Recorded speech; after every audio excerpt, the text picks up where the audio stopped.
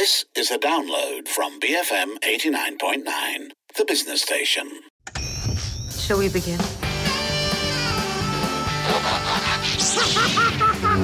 Expecto Patronum!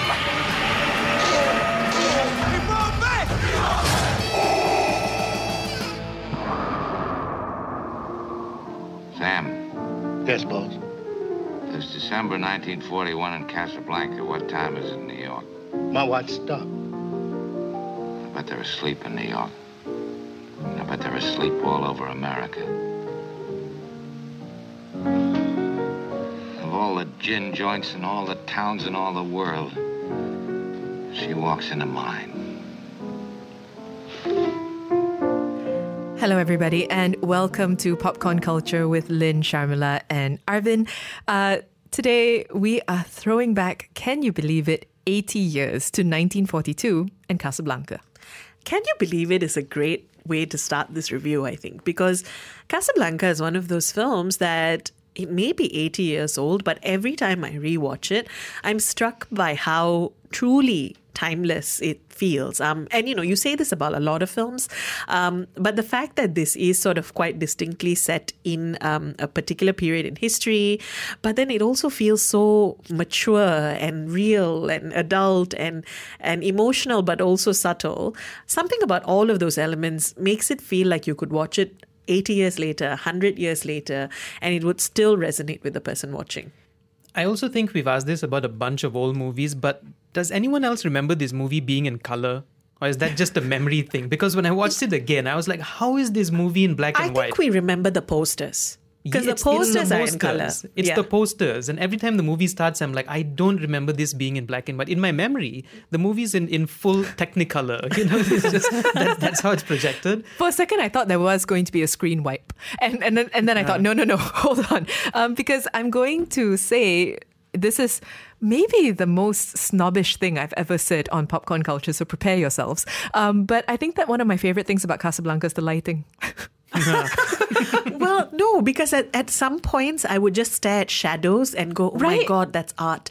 Chiaroscuro. And then I'd feel like a real film snob and pull myself back. You feel a bit like a turd, right? Yeah. But then you're watching the light play off on like Ingrid Bergman's face or watching Humphrey Bogart in silhouette and you're just like, the lighting. The lighting. For me, it's the shadow of the palm tree that falls on like characters. Like you can see the shadows of the palm tree and you're like, oh. And yet it was all French shot kiss. in Los Angeles in a studio. I mean, you can tell. Sometimes you can, yeah. Honestly, the opening sequence with the globe, right, in which we're setting up the why it is that so many refugees and migrants end up in Casablanca. I had a moment of thinking, wow, that's such a beautiful effect. How are they getting the wisps? And then I realized that's a papier-mâché globe. but it's really beautiful. That's the classic us saying practical effects are the best thing ever. Look, we laugh, right? But I do think that Casablanca is such a great example of how you don't need a whole lot of effects or even exotic locales if you have a great story and great performers. This film wasn't supposed to be anything much. It was a play that people didn't think would make a good film, ended up being filmed anyway.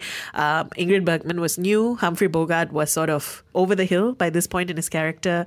And then the movie came out, and 80 years later, we're still talking about it. The thing about Casablanca is, I mean, you say that it's not supposed to be anything much or anything big, right? But the thing is, this movie feels like the sequel to a movie that already happened. So the actual movie is the flashback, like the stuff that happens in the past. Like that's the actual romantic adventure and how they meet, the meet cute. The whole saga happens in like 5 to 10 minutes tops, 5 minutes, not even 10 minutes.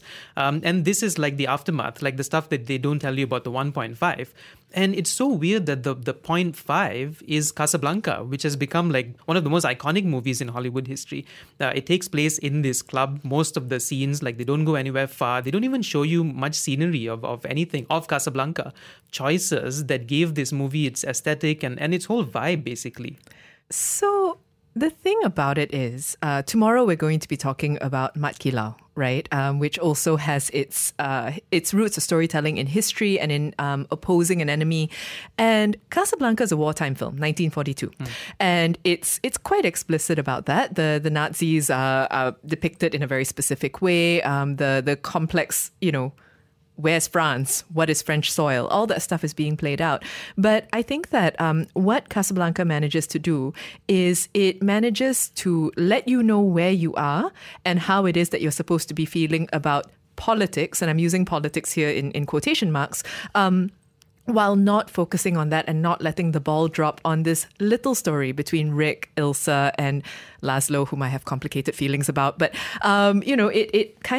it manages that balance, or it understands how to make a film be about a moment in history, be about a war, even present a particular argument for one side of things without losing sight of its story and its characters' motivations. Does it shock you guys every time you rewatch it that the movie is actually only an hour and a half long? Because I know this, I forget it because of how much it manages to pack in. All of those things you just said, Lynn, the fact that it's about war, it's about refugees, it's about a love story. It's about a love story that already has a significant past. In fact, it's about two love stories, right? And the story of one is the story of two relationships. It's a story of Casablanca itself, all of the different complicated dynamics of the different people there. And yet it is actually a very short film. By today's standards, it's practically an episode of Stranger Things, right? And yet it manages to do so much within that space. It manages to give you a really clear picture of who each of these characters are, even the side characters, with very little time on screen for each of them.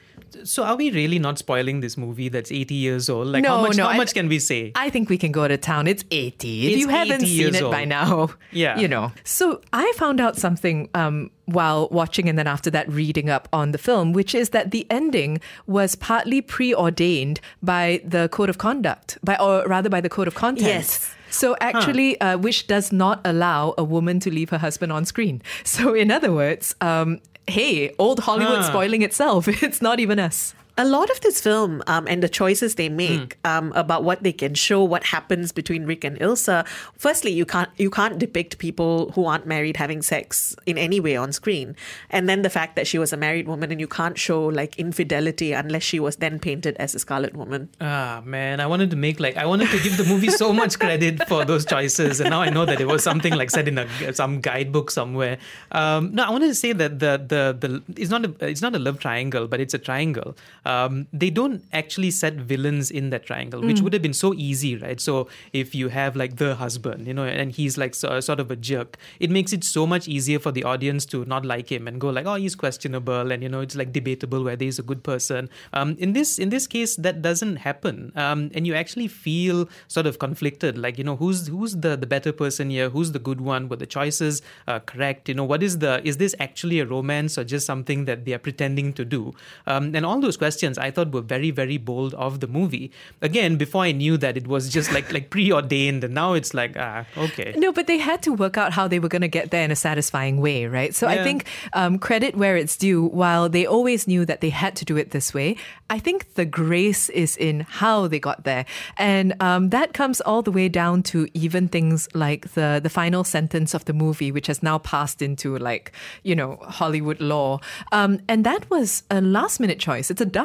There was originally another line. And so I think that a lot of the construction of the movie comes down to the kind of grace that they wanted to show these characters. And the reason why we care so much about these 90-minute characters is the performance, which I think we can talk about. I mean, they're really good. Oh, the performances in this film are so good. It's like every frame when you see them talking or bouncing off each other, you don't want it to end. And yet you also want to see what happens next. They don't have a right to be this good with something that seems relatively simple. And yet you've heard Humphrey Bogart say of all the gin joints in all the towns in all the world, and you've heard him say it. He's going to say it, and yet when he says it, it still like punches you in the heart. Just so Ingrid Bergman, beautiful, doesn't have to be talented, and yet every line she says has so many layers of meaning. Even Victor Laszlo, Paul Henry, right? He has such an elegance to the way he plays his role that. Nobody's a villain, and you kind of feel sad for everyone trapped in this really awful global situation. Hotel California kind of club. Hotel, Yeah. Rick's Casablanca, I suppose. Yeah. So I had one note for this movie, and it just says Humphrey Bogart ? Good looking ? And which is an actual question that I had, and I think we've spoken about this before, right? For all Hollywood standards, he's not the best looking sort of leading man, if that's safe to say. Man, we talked about it a lot on African Queen, which was the other thing we threw back to. Yeah. And he was a lot older then. Yes. But he fits that role a little better too, I think, in that he doesn't necessarily have to be good looking. Here, it's weird that he's not, and yet you don't care. He's a Benedict Cumberbatch because he's so charismatic at what he does that you don't even care what he looks like. Like you honestly, you don't care what his face looks like or how there's nothing to do with the walk or the style. I've never made the Cumberbatch link until you just said it, but you're right. But he is, right? They're very similar. Even the faces are actually quite similar. Mm-hmm. So I want to shout out Ori Kelly, who is actually the costume designer for Casablanca, because I think that Ori Kelly did a lot of heavy lifting when it comes to the character of Humphrey Bogart. Or rather, the character of Rick Blaine. There is a reason why people still do this Halloween outfit, why people still show up in a white jacket and refuse to sit down and drink with customers, and you just swan around like with a glass in their hand. I actually think that the jacket, the trench coats, all these things kind of go a long way towards painting Humphrey Bogart as dashing when he actually, if you were to look at him or if you just watch him kind of move through a scene, might not necessarily be how you would describe him. He's also 2 or 3 inches shorter than Ingrid Bergman and had to have him on boxes or cushions for their scenes. I know I'm ruining this film for people. No, I don't think so. My point is actually that against all odds, these scenes work. They work so well, despite the fact that you wouldn't think they would. Against all odds, he works. And I think because he carries so much of the movie, I think he carries most of it. It's safe to say like 80-85%. It's just him, right? Him and his one-liners and his dialogue and his drinks. His drinks and his wittiness is saying something. It's like it really is against all odds. I never appreciated Captain Louis Renault. In past viewings, I never appreciated Claude Rains, but now he's kind of my hero. I mean, if there's anybody who manages to negotiate the horrors of Casablanca, it's that guy. So with Casablanca, I find that with different viewings, I sort of glom onto different characters. This one, it was definitely Claude Rains and playing Captain Renault. He's so funny. He brings a lot of levity to his scenes. This doesn't say anything good about you or I. I know, right? He's a horrible character. Because the second person I glommed onto was Victor Laszlo. So I think this viewing for me really was a sort of, these awful people, not so awful after all. Huh? But I think it's the performances, actually. I thought the actors who play these characters take characters that are actually really quite unlikable and do something really quite smart with them, and they're supporting characters, which I think makes it even more interesting. Quite smart is one. It also gives them redemption arcs, weird redemption arcs. Yes. And then you find the weirdest pairings just walking off into the sunset. I did not expect this to go this way. This is not the ending I had in mind for Casablanca, at least the first time you watch it. Actually, yeah, if you don't know what happens and you end up with this ending, you're going to be like, what the heck is this? Why is this a romance? What did I just watch? Thank you, Code of Conduct. Is more or less what it is. We're talking today about Casablanca, which is 80 this year. It's unbelievable. Have you watched it? Do you enjoy it? WhatsApp us 018-789-8899. Tweet us at BFM Radio. Bodacious, fabulous minds. BFM 89.9, the business station. Play it once, Sam. For all time's sake. I don't know what you mean, Miss Elsa. Play it, Sam. Play as time goes by. Sing it, Sam. You must remember this. A kiss is just a kiss. A sigh is just a sigh.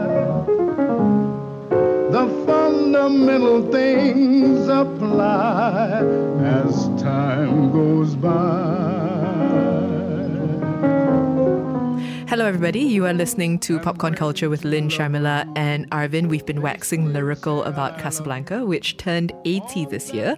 It was directed by Michael Curtis. It stars Humphrey Bogart, Ingrid Bergman, Paul Henreid, who I feel less affection for.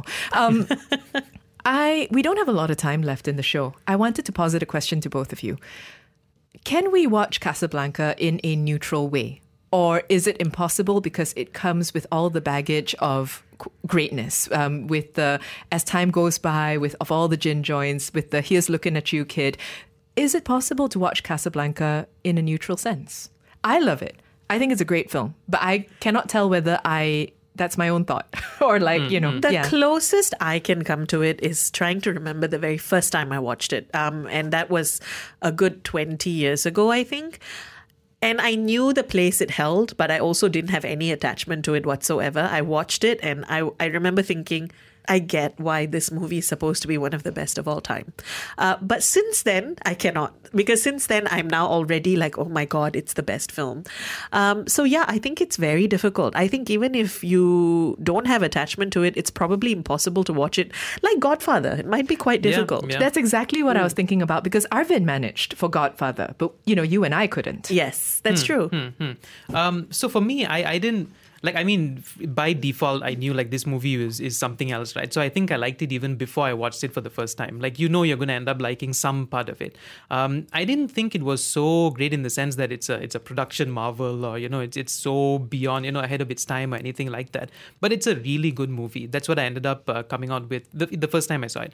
That it's such a clean, cozy, easy to watch, accessible film, and maybe that's why it worked.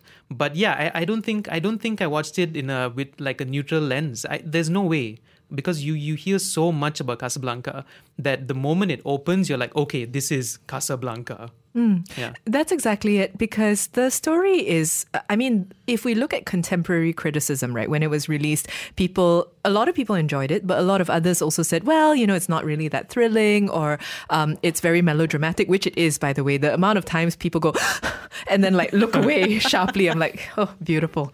What exquisite emoting. But if we look at those criticisms, I understand it. I can see where it's coming from. I'm like, yeah, it is kind of melodramatic and it is a sort of run-of-the-mill romantic drama. I understand all the criticisms. I agree with it. And yet there's something, and I think this comes down to that ineffable chemistry that happens sometimes on screen, where everything just goes right, where the pacing of it is great. An hour 40, fantastic, nice runtime. The chemistry between Humphrey Bogart and Ingrid Bergman is just so unimaginably perfect that it's hard. It's hard. It makes all the other stuff go, yeah, I know, but... Yeah, I think it is. I think it's... One of the things about this is at least it doesn't disappoint you. There have been films that are held up to be greats that when you rewatch it, devoid of that context, devoid of that time, with no attachment to those actors. Because I'm not particularly attached to Humphrey Bogart or Ingrid Bergman. It's different from say a Katharine Hepburn, who I have a lot of attachment to, right? But this one I think wouldn't disappoint you. You may not like the way it looks. Not everyone likes the pacing of these old films. But I think with Casablanca, you won't be disappointed by the story because it is actually a genuinely good, clever story. Clever, and also makes you question yourself. Because it's basically about someone cheating on her spouse, right? And you're like... It makes you question how far you'd go for a person and what you'd be willing to do.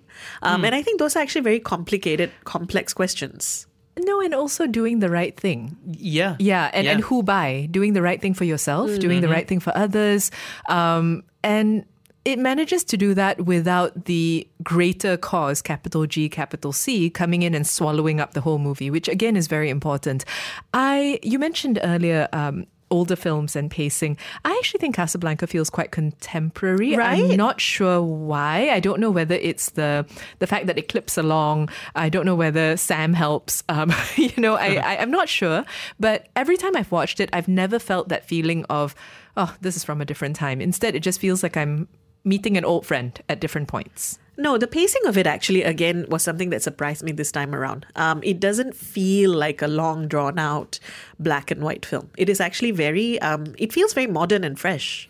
I mean, that being said, though, remake, yes, no. No. Can happen, cannot happen. Because this is a Never. very Quentin Tarantino film, if you think about it. It's very dialogue heavy, takes place in a single space. I was actually thinking that with the right filmmaker, this could be a really good remake. I'm just going to say repeat no again and again. No. No. I will say that there were moments with her low voice and her smile that I was like, if they were ever to do an Ingrid Bergman biopic, she's had a very interesting life, that Rosamund Pike is kind of correctish. Oh, frightening. Yeah. But not enough of warmth. No. But you don't know. That's You don't true. know. She's a good actress. But now that you're saying these things, the first person that came to mind who they're going to tap to play Rick is probably Miles Teller, so no. Oh, yeah, then Is no. it not Miles Teller? It's Miles Teller, right? Yeah, that's who they go for. No, then no. Hard I pass. was thinking John Hamm, but no. Depends how old. Rick is supposed to be 37. Except, that's- he's supposed to be 37. Humphrey Bogart was 44, looks nearly 50. Yeah. So, yeah. Yeah. That's one work of fiction in this movie. Is it 37? I'm like, yeah, there's no way. I know. When they said it, I looked at him and I thought, okay, sure. Let's buy into that. All right. Today we have been talking about Casablanca, which turned 80. Just still processing. Let us know, have you fallen in love with Rick and Ilsa as well? WhatsApp us 018-789-8899. Tweet us at BFM Radio. Write to us at movies@bfm.my. The fundamental things apply as time goes by. Thank you for listening to this podcast. To find more great interviews, go to bfm.my or find us on iTunes. BFM 89.9, the business station.